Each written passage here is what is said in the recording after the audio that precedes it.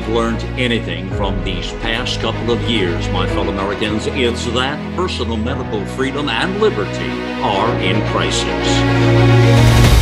America Out Loud Pulse brings together the top experts in healthcare-related fields to keep you a beat ahead. Well, the word is monkeypox, and you're seeing this in the news cycle a lot right now. And here's the oddity about this is, I guess at least to me it is, this is a disease that has been around since the late 1950s, basically. It was first reported in laboratory monkeys, that sort of thing. And then humans were first noted with it back in Congo, in the Republic of the Congo, back in the early 70s. So it's a disease that's been around a long time. And in fact, I believe it's the World Health Organization, yes, says there are now 92 confirmed cases in 12 different countries, more under investigation.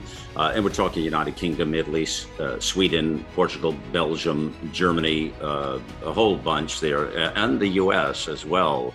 So there's quite a bit happening here with this story now. And of course, a lot of questions. Everybody has a whole lot of questions on this one here.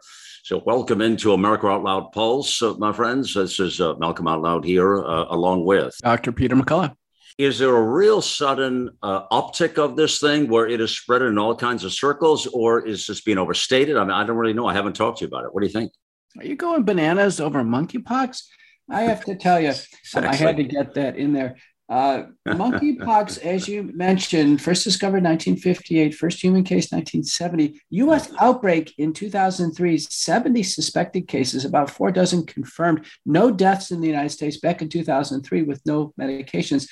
Then in 2019, a flurry of papers, Simpson, Beer, these are the first authors, basically outlining a strategy to deal with monkeypox as a proposed bioterrorism threat. Importantly, what came out of these papers and these analyses, as cases actually have slowly risen over the years, is the following.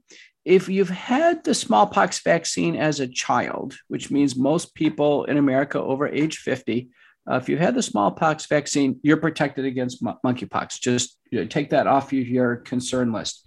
That's a large number of people. Number two, it is a mild form of a pox disease. There's also camelpox, cowpox, and smallpox.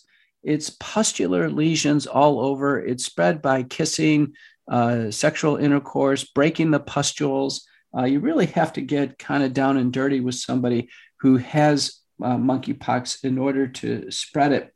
And then importantly, in 2018, a therapy came forward called tecovirimat, also known as TPOXX. It's an oral drug taken twice a day, safe and effective to treat this. It's also been made available in intravenous form, approved in the last few days by the US FDA.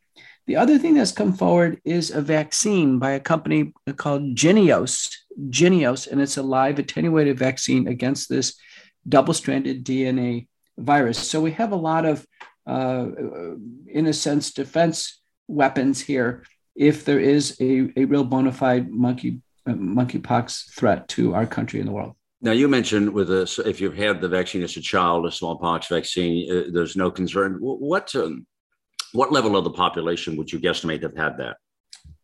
Probably at least half, right? So it's people over age 50. The smallpox was declared eradicated in 1972. They stopped vaccinating in 1976. So it's round about people age 50 or so would have had it. Countries differed in terms of the phase out of it. I had to check with my mom, Malcolm, and she reassured me that I had it. So yeah, I personally have no worries. Yeah, I had it as well, which is why I knew. But no, are they not? Kids are not getting that anymore. Is that what you just said? Right. Since 1976, in most locations, since that. Why is that? Do you know? I didn't know that. Why is that? It was effectively eradicated. Now, I see. Smallpox is still in a few labs around the world. It's contained in labs. And the concern is if there was ever a lab leak, it would get out again. With previous smallpox years ago, it could be an overwhelming infection and there were fatalities. Early with monkeypox, some of the very early studies decades ago, there were some deaths with monkeypox, but they occurred in regions where there wasn't very good healthcare or in men with advanced HIV in Africa. We've never had a U.S. death of monkeypox. Largely, it's an issue. It's almost like chickenpox. You just have to stay inside and wait till the blisters heal up. You mentioned a bit ago here, and I wasn't aware of this. You said the words bioterrorism. What is the link to that? Is that the sense that that could be used as a bioterrorism? I don't understand. Yeah, it sure is. I mean, the CDC actually, in a paper published in April, just last month in 2022, had a 30 some odd author block describing a case in Dallas. There was a man from Nigeria who came to Atlanta and then Dallas, and he was all over the place, developed monkeypox. They finally figured out what he had. They put him in the hospital mainly just to contain him. And they confirmed that he had monkeypox. They gave him tecovirimat. He responded just fine. But the interesting thing is they checked every single contact he had through this time period, weeks of having it. And you know what? He didn't spread it to a single one. But I noticed that in the author block from the CDC and the MMWR, the title of the group is called the Monkeypox Response Team. So the CDC has had a big team on this, must be for quite some time. And then fast forward, the reason why people are a bit skeptical of what's going on is the Nuclear Threat Initiative, which is a think tank out of Washington, D.C., met in Munich at a Munich biosecurity conference in March of 2021. And they had a tabletop exercise for a monkeypox outbreak, a bioterrorism outbreak of a strain of monkeypox that wouldn't be responsive to a vaccine. And they estimated, tens of millions of lives lost. The thing about this was a very realistic simulation, Malcolm. They had a release date for monkeypox being May 15th of 2022, just 7 days ahead of the World Health Organization meetings. It was just too much of a coincidence. And so suddenly, right around the time of WHO and the Davos WAF meetings, we hear about monkeypox. Wow. I mean, you use the word coincidence. I mean, what are we implying? The world has been primed now for any new thing. We've heard about Marburg virus and hemorrhagic fever, monkeypox. There still are scenes from China with SARS-CoV-2 where the police are wearing hazmat suits. I mean, we're talking about almost a group psychology of hypervigilance and fear far in excess of reality. All right. So bringing all that forward now, Dr. McCullough, I see that here's what gets me now. All right. It doesn't spread easily. So it does not spread easily. You've already indicated that. And I knew that just researching this and looking at it. It's been around a long time. They've had these various strategic meetings, things of that nature. Oddly enough, if one of these bad cats were going to pick a bioterrorism weapon, I wouldn't imagine it would be monkeypox based on everything we just said. But put that aside a moment here. So the president of the United States, Joe Biden, in the last couple of days here came out and said that everybody, and quotes with everybody inclusive, should be concerned about an increase in monkeypox cases in Europe and the United States, was his message to the nation. Although the report also went on to say he hadn't really, he admitted he hadn't really received a lot of information on this yet from advisors, but had put that declarative statement out there that everybody should be concerned with an increase and that take precautions. And then here's another thing. The White House National Security Advisor, Jake Sullivan, told reporters that the United States has vaccines relevant to treating monkeypox, which we just touched on. They immediately segue to that. But what do you think about this? I'm really taken back a little bit by, I don't know, we've been down these roads before, but the fear factor and all, and this heightened awareness that people are sort of going through these emotions now with, oh my golly, here's not another one. What do you make of that? I think this should not have risen to commentary by the president. I think the president needs much better health advisors. This is like any other. Listen, there's other cases of other illnesses out there. We don't need to raise it to the president, who's just not positioned to give a comment on this. We need to verify these cases. There's at least 4 examples on the internet where people are reporting cases and they're using old pictures. You can find the old pictures from years ago on it. So, we need some independent verification of cases before this spins out of control. There was a bona fide case in Dallas last summer. Nobody made a big deal out of it. Yeah, that's well said. What you say there, brother. And by the way, I just want to mention to the point of what you're just talking about. I don't know if you've seen this. Belgium has become the first country to introduce a mandatory 21 days, 3 weeks monkeypox quarantine for those who contract the virus after they have several cases there. And is that a little extreme in these cases, or?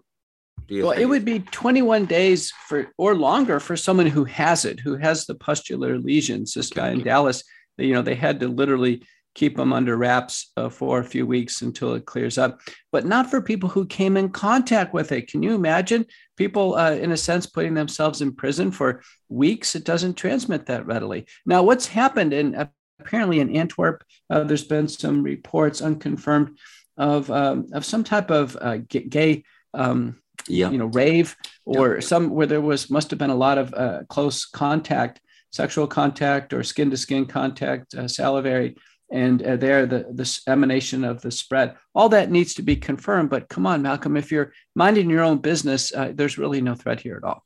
That's a great way to say it. If you listen to that, friends, if you're minding your own business and being a good boy or a good girl, yeah, that's exactly it. What you say there, that's pretty well said.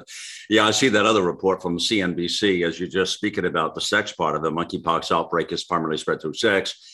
I've seen some of our hosts on the network actually start talking about it last night, saying, no, it's not a gay disease. No, it's not this or that. It's not, there's a lot of talk about that with the whole HIV thing and all of that. So now it's spread more easily through that, but that's, like you say, any close, intimate relations of those little pus pockets could be a problem, as it would be with any disease. Is that not correct?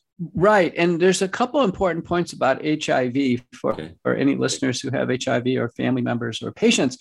The deaths that have been recorded in these papers that I've reviewed, Simpson, Beer, and others, the deaths that have occurred in HIV men with monkeypox, they were pretty severely ill with HIV. One of the proposed solutions is protection with a live attenuated vaccine. We cannot give live attenuated vaccines to HIV positive men because it's out of bounds. In fact, the virus vaccine itself could be virulent. So the vaccines are not a solution. And we saw former FDA commissioner and now conflict of interest financial board member of Pfizer promoting monkeypox vaccines on CNBC. Scott Gottlieb did this, and he was proposing RIM or perimeter vaccination. So people who came in contact with some monkeypox would have to take this live attenuated Jynneos vaccine. The Jynneos vaccine has only been approved based on in vitro antibody studies. It's never been proven to protect anybody from monkeypox or smallpox. The vaccine's a live attenuated set of shots, and you have to take one and then one a month later. It's going to be too late to try to do this perimeter vaccination approach. And not only that, there's great concerns on this vaccine also causing heart damage. And there are case reports of young men getting heart damage with it. It doesn't go away, and elevations in blood tests, cardiac troponin. Wow. With what you say there, I mean, it's like, wow, that's what we're seeing all over the place with COVID and all. And now you say that. I was going to ask you about the safety mechanism with those. That is remarkable. And you got to remember here, Dr. McCullough, the nation, families, people have been traumatized with the word vaccine now. I mean, there's been a lot of damage that officials have caused with vaccines, and this, I say this sadly now, with vaccines that are very effective and that do work. And, again, people want to suggest or think that we're all anti-vax over here. That couldn't be further from the truth. We're anti-voodoo medicine and crazy stuff. But it's not true at all. But I think the damage that's been done with that is, I don't know that we'll ever recover from this trauma with vaccines. There's a lot of damage been done with officials. Nobody talks about that, but don't you think? It's true. Even Fox correspondent John Roberts tweeted out about chest pain after vaccination of myocarditis. He got thousands of responses. Americans have been burned with these COVID-19 vaccines. Now a paper just hit on PLOS. First author is Sharma and colleagues, showing that even in the clinical trials, in the sites where there was more prevalent COVID-19 in the communities, the vaccines were failing. The vaccines were failing even in clinical trials and it was basically buried. So Americans, I'm almost now at the point, I can't think of a single person who took the vaccine that was actually protected against COVID. They all got it anyway. Wow. I mean, I just think of the questions that come in. And if you're writing a question in here to say, well, if I do this and this and this, you think I should take it? Or if it saves my ex, you think I should take it? Or, I mean, you have to be really not thinking properly if you're even considering giving this to your loved one at this point. I cannot imagine there would be any condition on the planet, because if you don't have your health, if you don't have your life, you really got nothing. Doesn't matter what the college or the job or the relationship is. You have zero. I mean, that's the thing. It's remarkable that people are still considering this. And as you just say, this other one with the myocarditis problems in the heart, I mean, this is an underlying massive problem with these vaccines. They're not vetted properly. They're not doing their job. It is unbelievable. Well, this whole monkeypox thing. And, I think one last real fast point, Dr. McCullough, all right, so I can sense people. Here's what people are there's going to be questions coming in here. I'm just thinking ahead here because I know how our listeners think and how folks think out there. And what they're going to say next is they're going to be concerned for their children who don't have that smallpox vaccine that we had as people that are in a different age bracket, Dr. McCullough. So they're going to be thinking, okay, should I get that for my child, or should I go back and get that vaccine?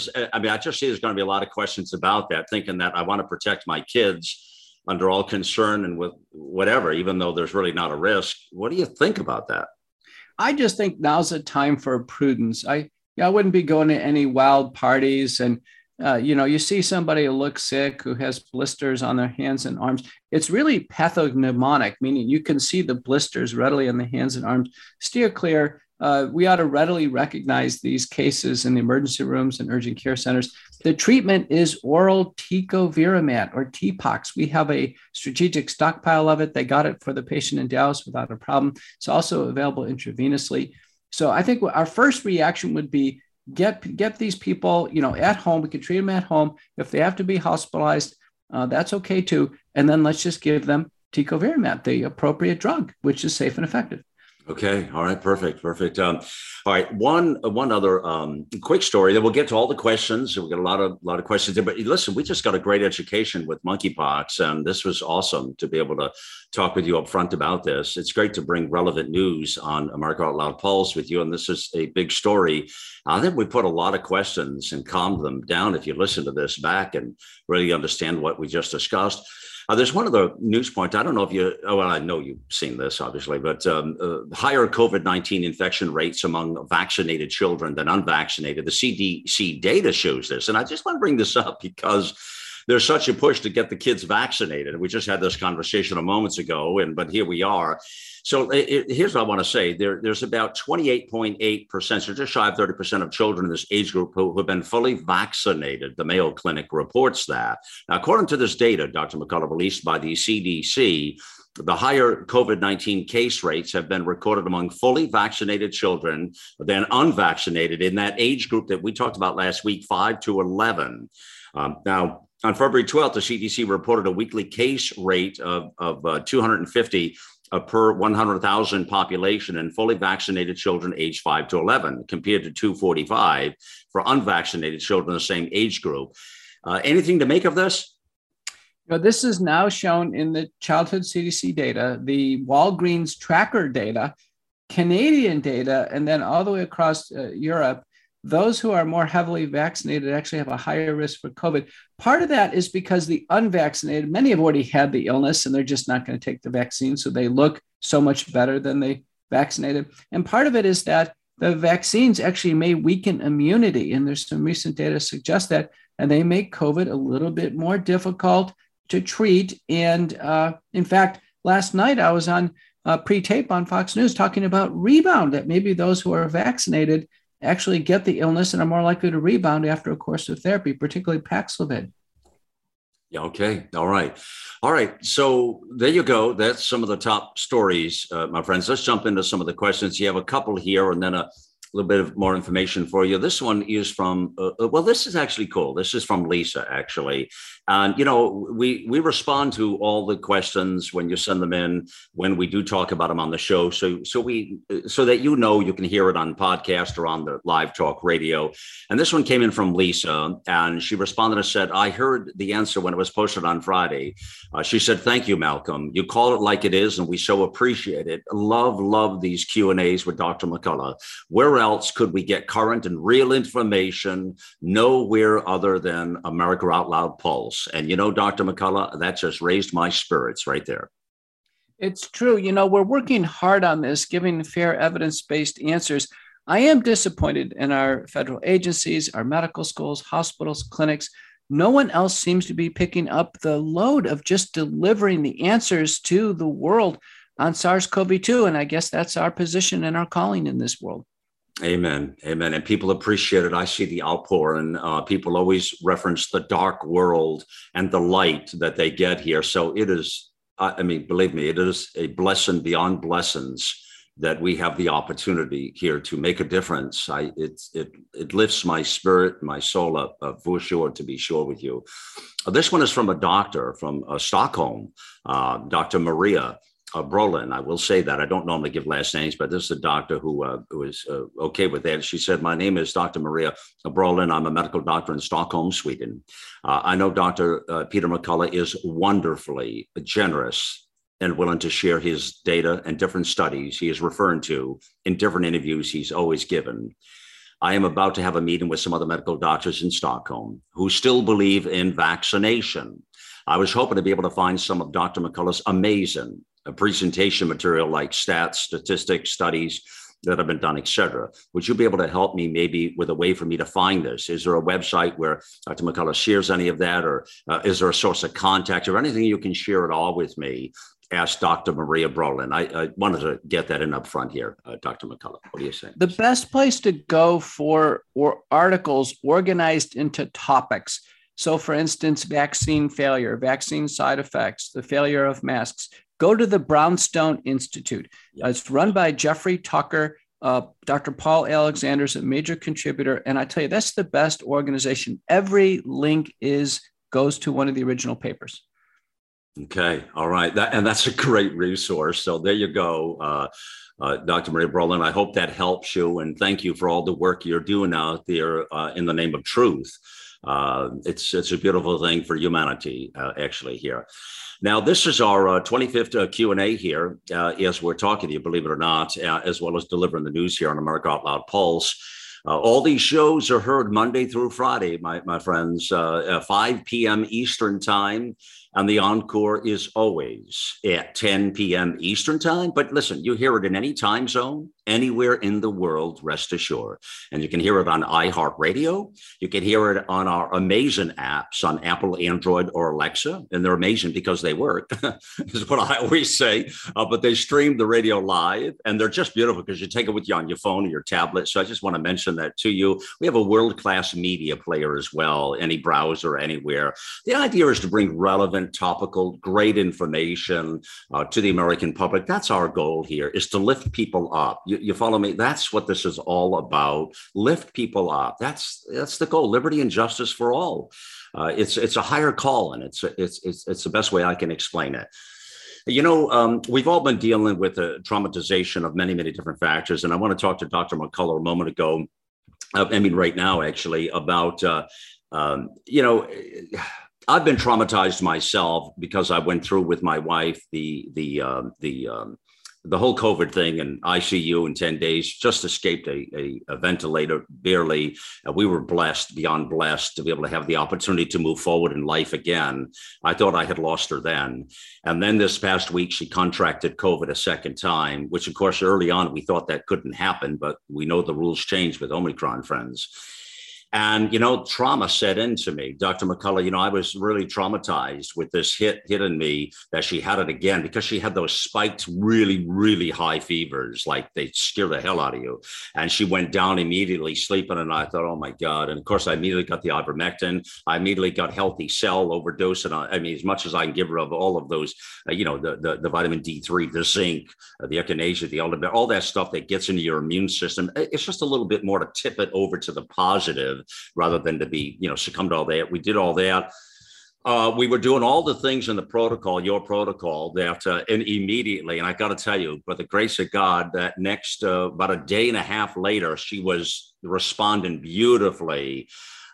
So I was like, because what I started to say to myself, I have to just be honest with you. When that happened, I woke up that next morning at 6 o'clock in a panic attack. And I said, God, don't do this to me now, please. Do not do this to me. Do not take her from me now. And I can't do round 2 of this thing, because we went through hell the first time. And of course, I spoke to you about all this while it was happening in real time. A lot of people might experience the sort of thing that I just went through. What do you say to that? This is a good example of trusting natural immunity. Her prior infection conferred protection against serious outcomes such as hospitalization and death. But, given concerns that when you had a first severe case of COVID, could the second case be severe? I think it is prudent to have a limited sequence multi-drug approach for the Omicron variant. In this case, we use the nutraceutical supplements. We also use the iodine virucidal therapy in the nose. But importantly, I found patients are responsive to appropriate weight-dosed ivermectin, 600 micrograms per kilogram, and that's how much we gave. And just for a few days, this is different than using Paxlovid. And again, you'll hear about this Paxlovid rebound. Now, I'm using Paxlovid in my practice, as I should. It is FDA EUA approved. But my experience in D is that it's not as dynamic as a drug as ivermectin. Ivermectin really gets people better quick. Yeah, there it is right there. So thank you for what you just said. That was music to my ears.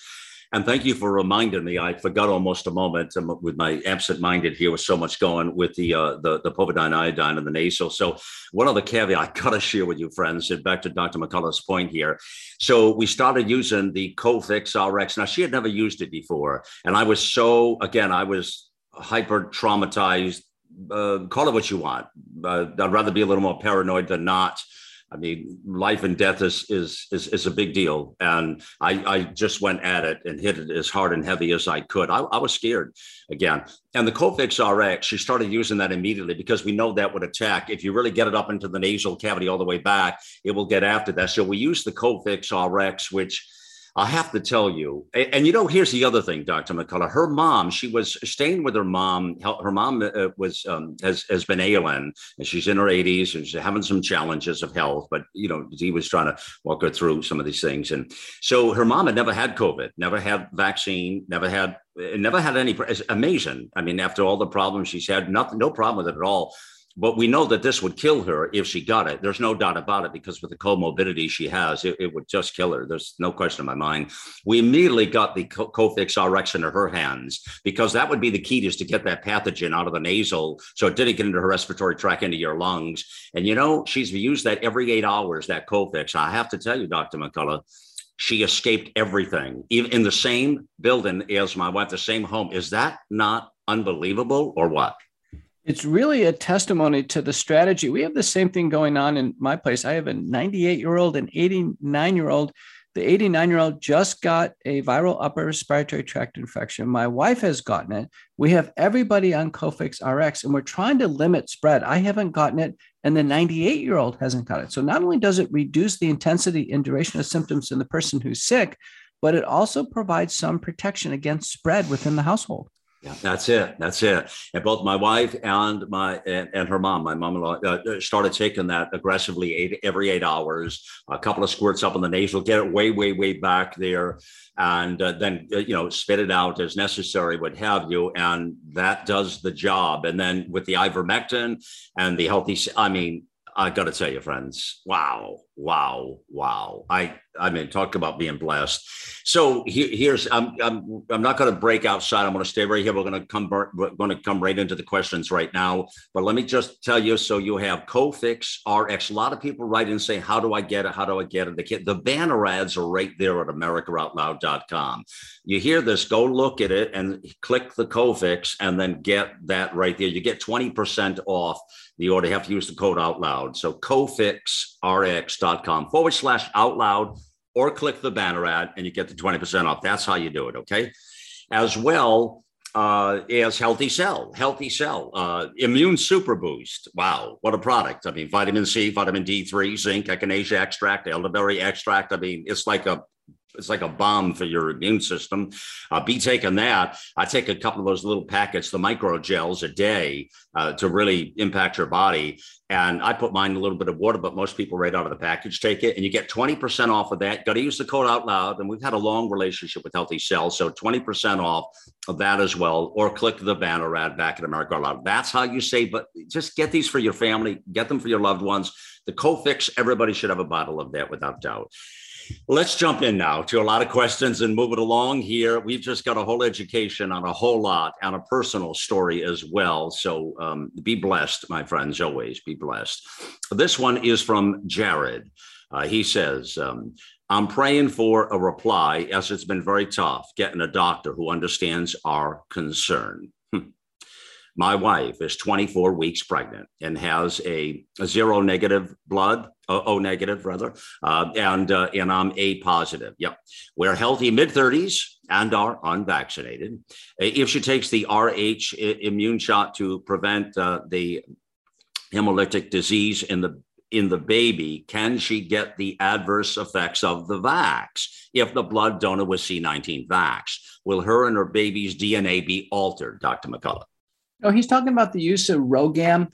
And I can tell you in the blood supply now, the seroprevalence is estimated to be so high of people who have anti-SARS-CoV-2 antibodies that I just don't think it was a concern. We originally had a concern with the blood supply early in 2021, but those have not borne out. We haven't seen significant transfusion reactions. I haven't heard about any RhoGAM reactions. And so I think we took prudent measures, notified the Association of American Clinical Blood Banking, as well as American Red Cross. In fact, after this, I'm going to go donate blood.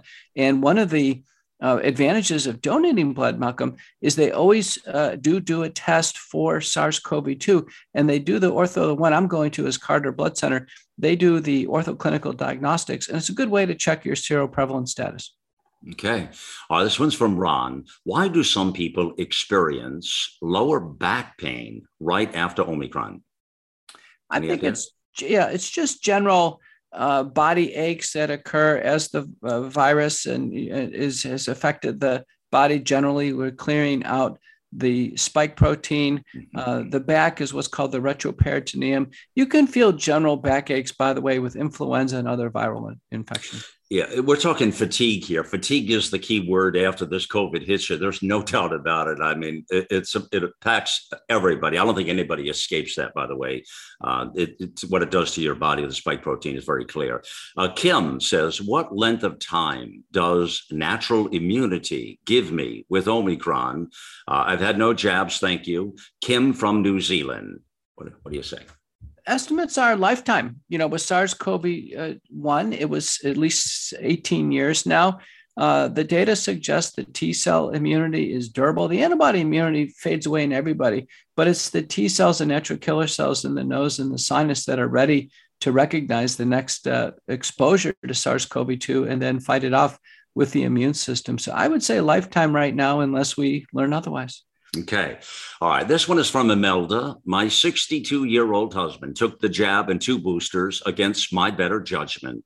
He has been generally healthy pre-jabs and boosters. He exercised by walking, riding bike for 8 miles every day. Wow.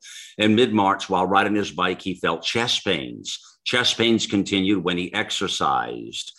So he stopped exercising and subsequently had an EKG stress test done. Cardio then said he needed to also do the myocardial perfusion test since result from EKG showed blockage.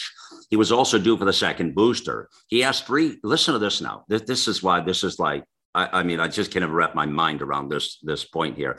He asked 3 health personnel if he would be all right to take the booster shot right after the myocardial test. They all said yes, yes, wouldn't be a problem at all. Since it leaves the isotope leaves the body right away. On the night after the myocardial test and booster jab, my husband felt the chest pains again while at rest. He continues to have chest pains off and on now, even while laying down. He's taking baby aspirin and nitroglycerin as prescribed by the doctor. Wow. My questions. Is it too late to get a D-dimer test to determine clots? Could the chemical injection for the myocardial perfusion test and booster shot make the chest pains worse? What do you think? Malcolm, I can't give direct medical advice, but I can tell you as a cardiologist, my goodness, this guy needs a heart catheterization. It sounds like he's got critical blockages. Taking a booster shot, if it dropped blood pressure, if it caused inflammatory changes or blood clots, could lead to a fatal heart attack. I think, in this case, move in all due speed to get a heart catheterization before there is a cardiovascular disaster. Yeah. Well, and he ends it with this is, was it medically safe to have the booster jab on the same day with the chemical injection for the myocardial perfusion test?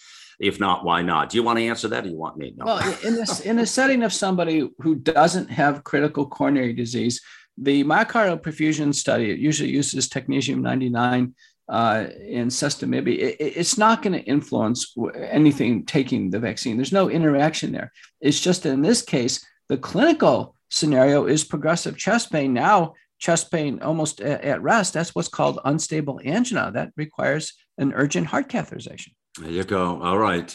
Imelda, there you go. There's the information for you and your husband. Again, always consult your physicians. As Dr. McCullough just stated, we can't get into personal nuances. This is educational purposes. So please, you have to know that. Okay. It's important we say that. So Becky says, my husband received the first Moderna vaccine in March of 21. He proceeded to become very jaundiced. By June, he was admitted to the hospital with acute liver failure. He was told to stop drinking, and he did. He began to improve. He had been encouraged over and over to finish the Moderna series. He had almost succumbed to that pressure, but I keep pushing back. I have nearly lost him again and again since then, and he has now been diagnosed with stage 4 cirrhosis. Wow. The doctors and nurses are continuing to push the vaccines, meanwhile telling us how close he is to dying from liver failure. Basically, I wonder, who could we talk to? I don't want to believe it's too late to save my husband, but whatever happens, if the vaccine did this to him, I want people to learn the truth. Kind of hard to know what it is in this case, isn't it, Dr. McCullough?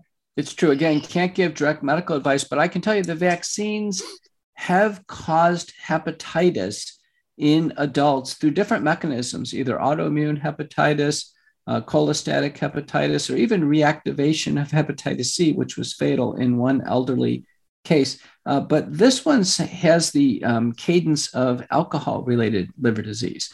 Now, alcohol-related liver disease is one that will progress all the way to ascites, abdominal swelling, jaundice, and it just has really no hope unless someone completely stops drinking. The problem of giving a vaccine on top of alcohol-induced liver disease is actually causing blood clotting and bleeding at the same time. In alcoholic-related liver disease, the platelet count goes low. And if vaccine-induced thrombocytopenic purpura sets in, it can be fatal. I think in this case, based on the liver situation, the vaccine should not be administered. Yeah. Any idea? A lot of people ask, what creates this liver disease? As a doctor, how many drinks do you have to? I mean, what is the rule there? Is there a rule there before you're really messing up your liver from a health standpoint? Is there any kind of a point there? It's almost always daily alcohol use, and I would probably put it at over 4 drinks a day. Each drink has about 15 grams of alcohol. I would put it at that level. Many of the listeners know I'm a teetotaler. I don't drink a drop of alcohol. So I think there's a lot of benefits of being completely alcohol-free, but others have differing views. But it would be probably in excess of 4 drinks a day. Okay. So, all right. Very interesting. All right, cool. But you never do, if you don't ever have a glass of wine. Yes, you just don't. Okay, some people don't. They just don't touch. Is it that you don't like it, or you just don't want to risk the health with your body, or does it matter? Or No, I know what it tastes like. And my body earlier in life probably had a tendency towards liking it too much. And I think for people who can sense their body going in that direction, the best thing to do is abstain from alcohol. I haven't had a drop in decades. wow, fascinating. Okay, all right. Steve says my 31-year-old friend died a few days after booster. Flew for a business trip from Maine to California and died in his sleep at a hotel he was staying at. Wow. After months of waiting, the toxicology came back clean. Cause of death was unexplained, nocturnal death. Not sure of any correlation, but doesn't feel right as Matt was healthy after the booster. What kind of hard to say what happened there, huh? Well, in the absence of an autopsy, I would think about a pulmonary embolism. He developed a blood clot on the plane. Plane had shot to his lungs and heart and killed him in the hotel room. If he didn't have an open autopsy, that could never be discovered. The vaccines clearly trigger fatal heart attacks, and then, of course, fatal myocarditis. Those would be most likely. If he's had toxicology, that means he's had blood testing that would rule out fatal vaccine-induced thrombocytopenic purpura. But it's sad. The vaccines are clearly related to these deaths. All the life insurance companies now are reporting record claims on people dying with life insurance. And the only new factor in 2021 has been introduction of the vaccines.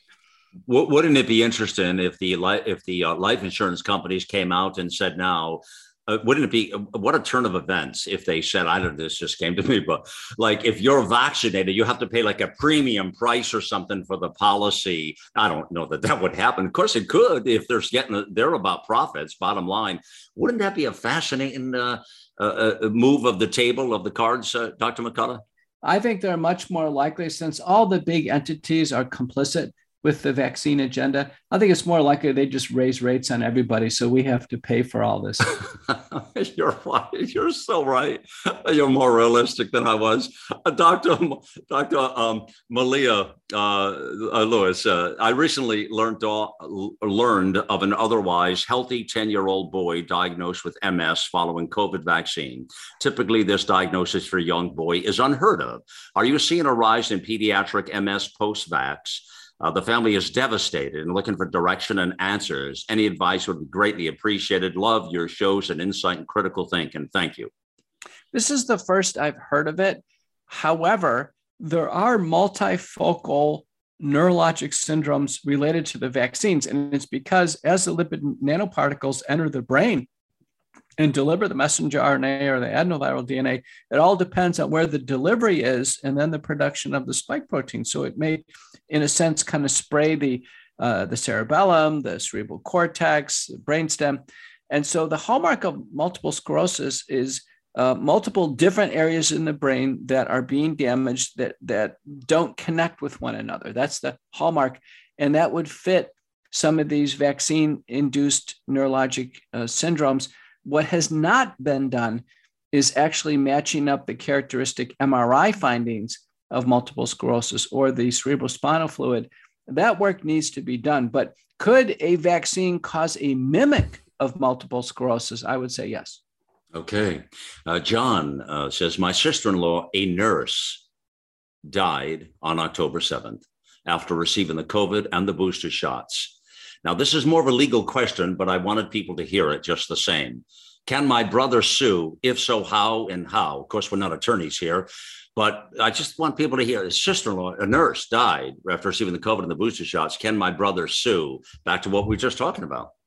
Well, I can't render a legal opinion. You know, there's a liability shield for the manufacturers right now until that shield is somehow broken. The thought is that at least with the Pfizer release of documents, they committed fraud. And if they committed fraud, the liability shield should drop and they should start paying. Senator Ron Johnson is pushing for vaccine compensation for people who have been injured. I did interview Dr. Adipal in Thailand. He said that, you know, they actually have a compensation program in Thailand.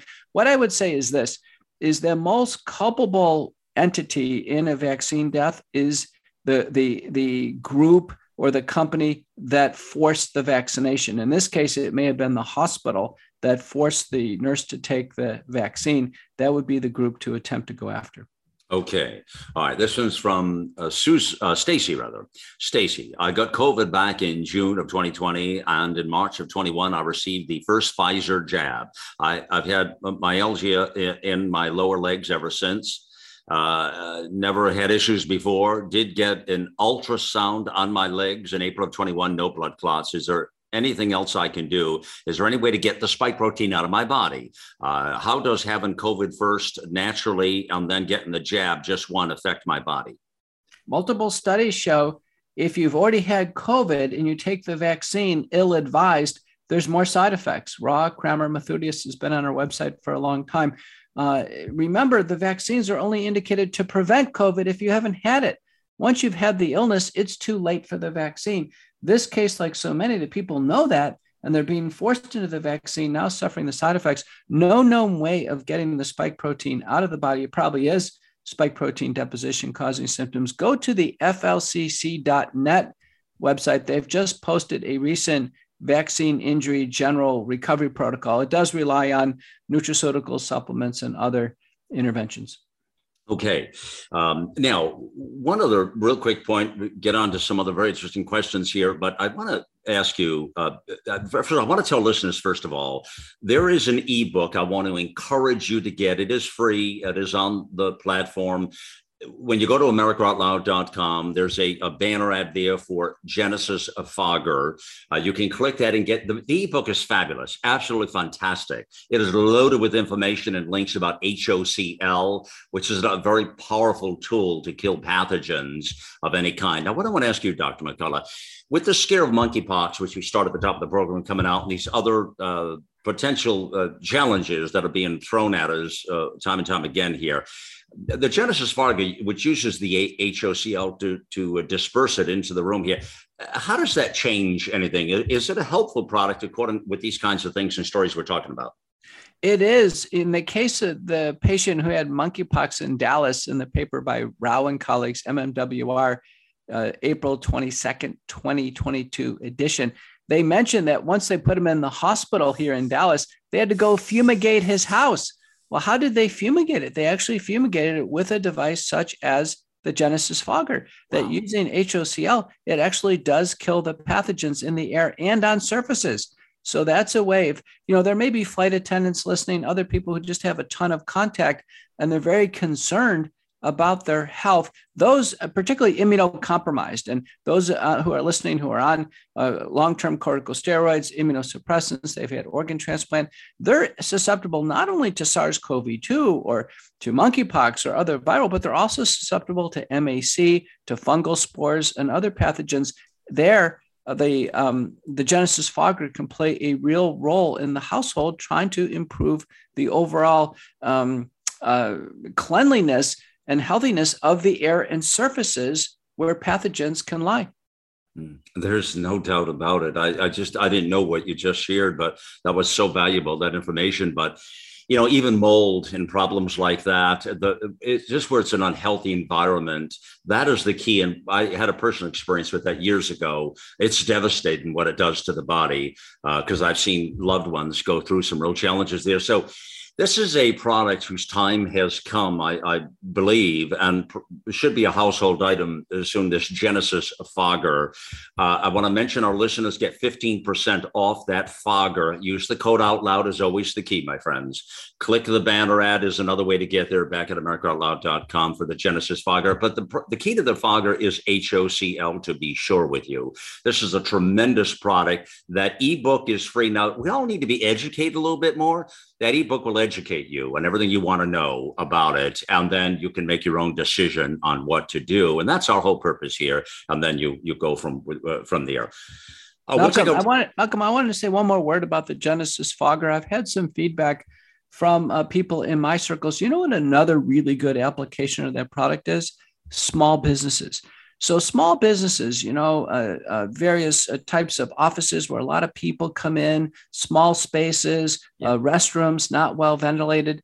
Now, the cleaning staff come at night, and a great activity for the cleaning staff is do some fumigation, do some sterilization of the air with the Genesis Fogger. So that is an application I see people using in small businesses now. All right. I mean, this is, as you hear the conversation with Dr. McCullough, this is all very impromptu. I mean, we just, get on here and give you the stories and the truth of what we see out here. But it's tremendous. I mean, the products we talked to are just tremendous. I mean, the change it makes in life cannot be understated here, and the benefits to all of us here. That HOCl is just powerful, powerful. I'm just really impressed with everything I see. The fogger disperses it through the environment, like Dr. McCullough just said, small businesses, your homes, rooms, anywhere at all. It just cleans that whole environment. And it's so important we have that peace of mind, so we don't have the fear factor. Real quick pause here just to hear that. We'll be right back with you. I promise. Just Here on America Out Loud, we emphasize optimal health, and air is the most essential element for life. The average person inhales over 35 pounds of air every day. Yet we seldom think about how to rid the air of pathogens swiftly and safely when we need to. The Genesis Fogger Plus HOCl is the only way to quickly and naturally restore air to its optimal condition. Visit genesisfogger.com/outloud for a free ebook on everything you need to know about HOCl and receive a 15% discount on the Genesis Fogger with promo code OUTLOUD. With Genesis, you'll be ready for what's next.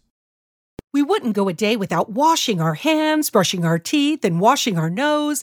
Whoa, wait, we wash our nose? Yes, the number one place where bacteria, viruses, and pollen enter the body is through the nose. So the average person breathes over 23,000 times a day. That's 23,000 opportunities for bacteria, viruses, and irritants to get into your nose and make you sick. For an extra layer of protection, wash your nose with Xlear. That is Xlear, Xlear. Xlear's drug-free nasal spray features xylitol, an ingredient proven to block adhesion of many nasty bacteria and viruses and effectively clean, not just rinse like a saline, but wash your nose. Xlear nasal spray quickly alleviates congestion, opens your airway, and ensures your body's natural defenses are strong. Read the research studies for yourself at Xlear.com. That's Xlear.com. Protect yourself from the pathogens and junk you breathe. Pick up a bottle for you and your family today. Let's get real, let's get loud on America Out Loud Talk Radio. This is the McCullough Report. Are you tired of being tired? Fall asleep, stay asleep, sleep deeply, and wake up refreshed with Healthy Cells REM Sleep Supplement. These are pill-free supplements in a gel pack. They're so easy to take before you go to bed. I'm so tired during the day now, working so hard, but restless at the same time. I'm going to take a Healthy Cell before sleep tonight so I can restore my REM sleep and wake up refreshed. Now go to healthycell.com, use the code OUTLOUD for a 20% off your first order of any product. Let's get real, let's get loud on America Out Loud Talk Radio.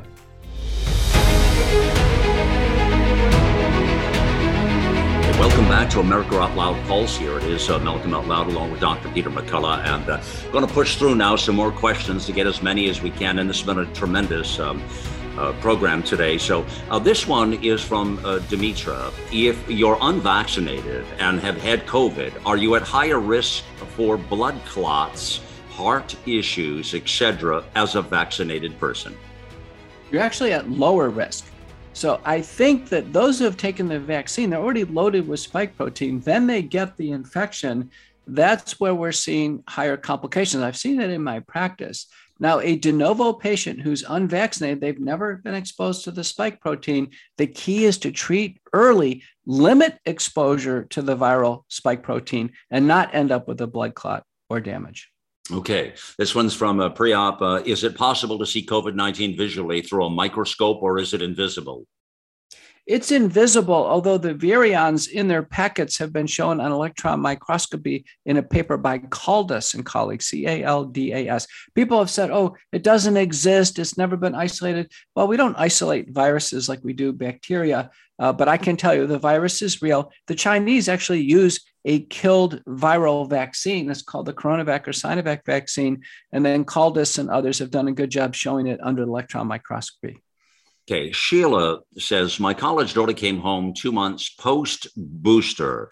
Now I'm having heart palpitations, she says, and my son has sore throats. How dangerous is the shedding? Are there any studies on this? You know, there still has never been a study proving shedding. There's been one that's come out making the claim. I I don't think it's strong enough. I would think 2 months after a shot, it's unrelated. Okay.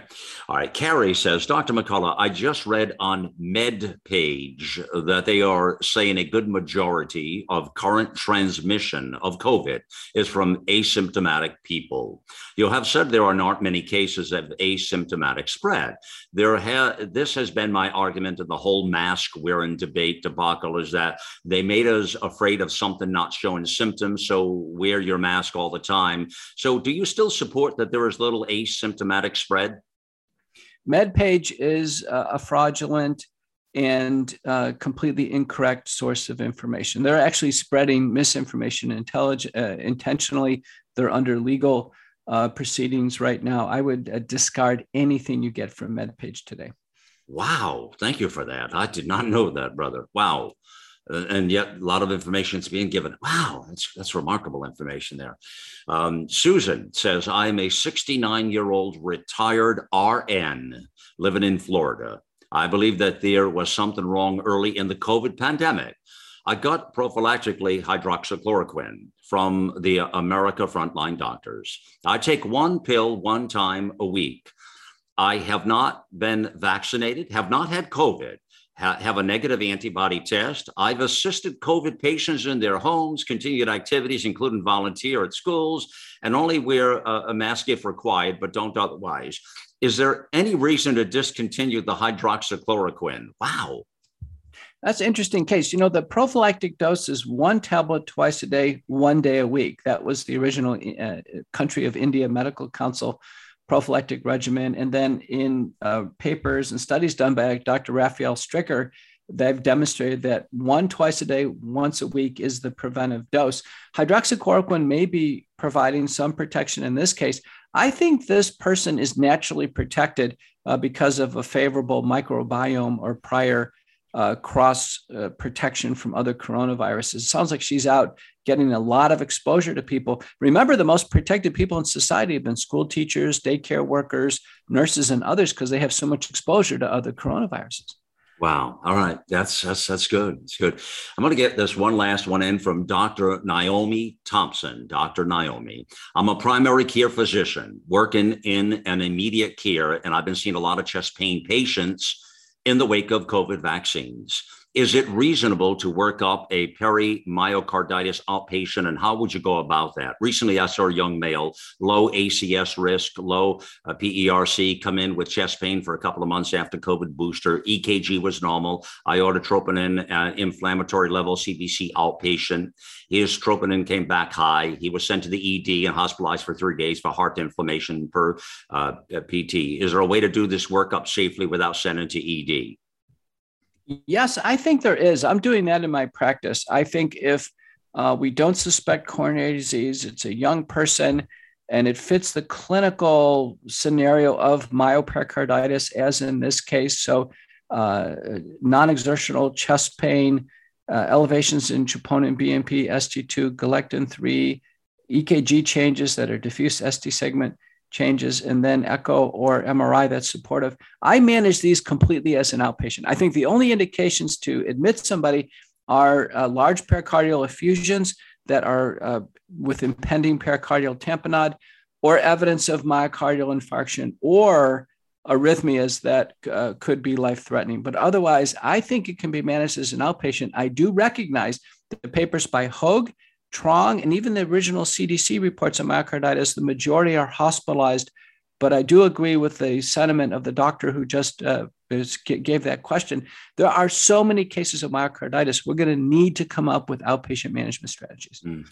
Well, there you go, Dr. Naomi Thompson. There you go. And what a tremendous program of information. I could not be more pleased. This last hour was incredible here. Again, thank you for joining us on the mission here, friends, and to join Dr. Peter McCullough and yours truly here. It is a pleasure to be with you. Stay healthy, stay safe, be positive, and we'll continue to fight fear, right, in the battle of good and evil. Thank you for joining us here on America Out Loud Pulse. We are always a beat ahead.